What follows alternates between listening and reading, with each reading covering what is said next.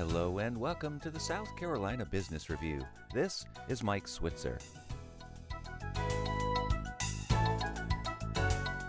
Social Security recently released its annual report for last year, and with all the talk recently about the program's longevity and funding issues, we thought it might be a good idea to talk to one of our resident financial planners to discuss the report's implications for retirement planning. John Cooper is a certified financial planner with Greenwood Capital. He joins us by phone now from his office in Greenwood, South Carolina. John, welcome back to the program. It's a pleasure to be talking with you today. All right, well, let's get started on what some of the findings are in this most recent annual report. Yes. What we've found is that the projections still are, I wouldn't say dire, but look pretty bleak if some changes aren't made. This most recent report stated that if we continue along this path, the Social Security Trust Fund would run out of money or be depleted by 2034.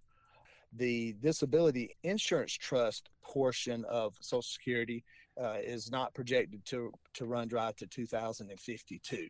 However, there is some good news. Since the early 1980s, the longevity of Social Security has improved slightly.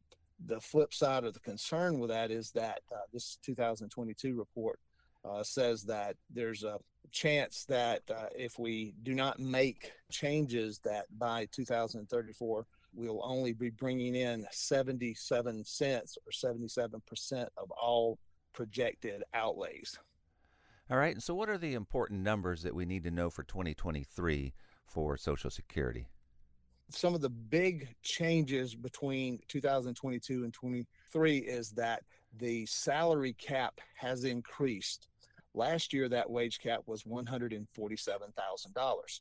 Anyone who makes in excess of $147,000 in 2022 did not pay into Social Security above that amount. This year, it was increased dramatically to $160,200. And so this certainly should help with some of the funding concerns. What are some other things that people are talking about that Congress might be talking about to help with this issue? There's a lot of things on the table. None are overly well received, but some of the discussion topics are increasing the current full retirement age for anyone born after 1960 from the current age of 67 to possibly 70 before you can draw full retirement benefits. There's also discussion around increasing the amount withheld from someone's paycheck to fund Social Security. Currently, it's 12.4%. 6.2% of that is withheld from the employee's paycheck, and the employer pays 6.2% as well. Possibilities are looking at increasing that to 15%. The idea of decreasing monthly benefits, no one wants to hear that. Another is starting to apply those Social Security payroll taxes for earnings above $400,000. It would somewhat create a donut hole between $160,200 and $400,000, where no Social Security benefit taxes would be withheld, and then they would kick in for anyone earning greater than $400,000. All right, and so what retirement planning tips can you pass along to our listeners who maybe have not yet started taking their Social Security benefits? The number one thing I can suggest to anyone is to get an idea of how much money they will need in retirement. Look at the assets they currently have set aside for that goal. Compare that with what they could possibly receive in Social Security benefit and see if there's a gap.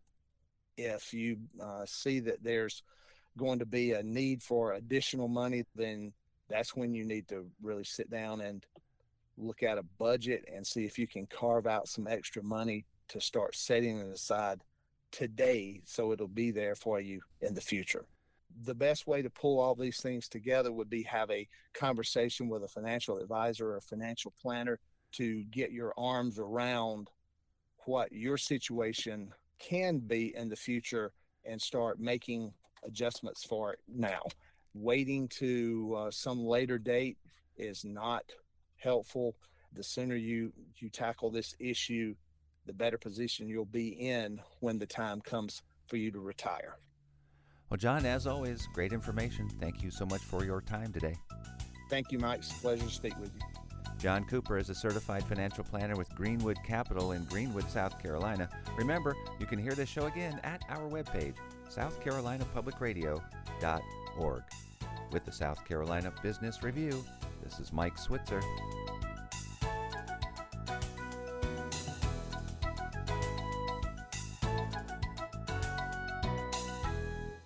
The views expressed on the South Carolina Business Review do not necessarily reflect those of South Carolina Public Radio.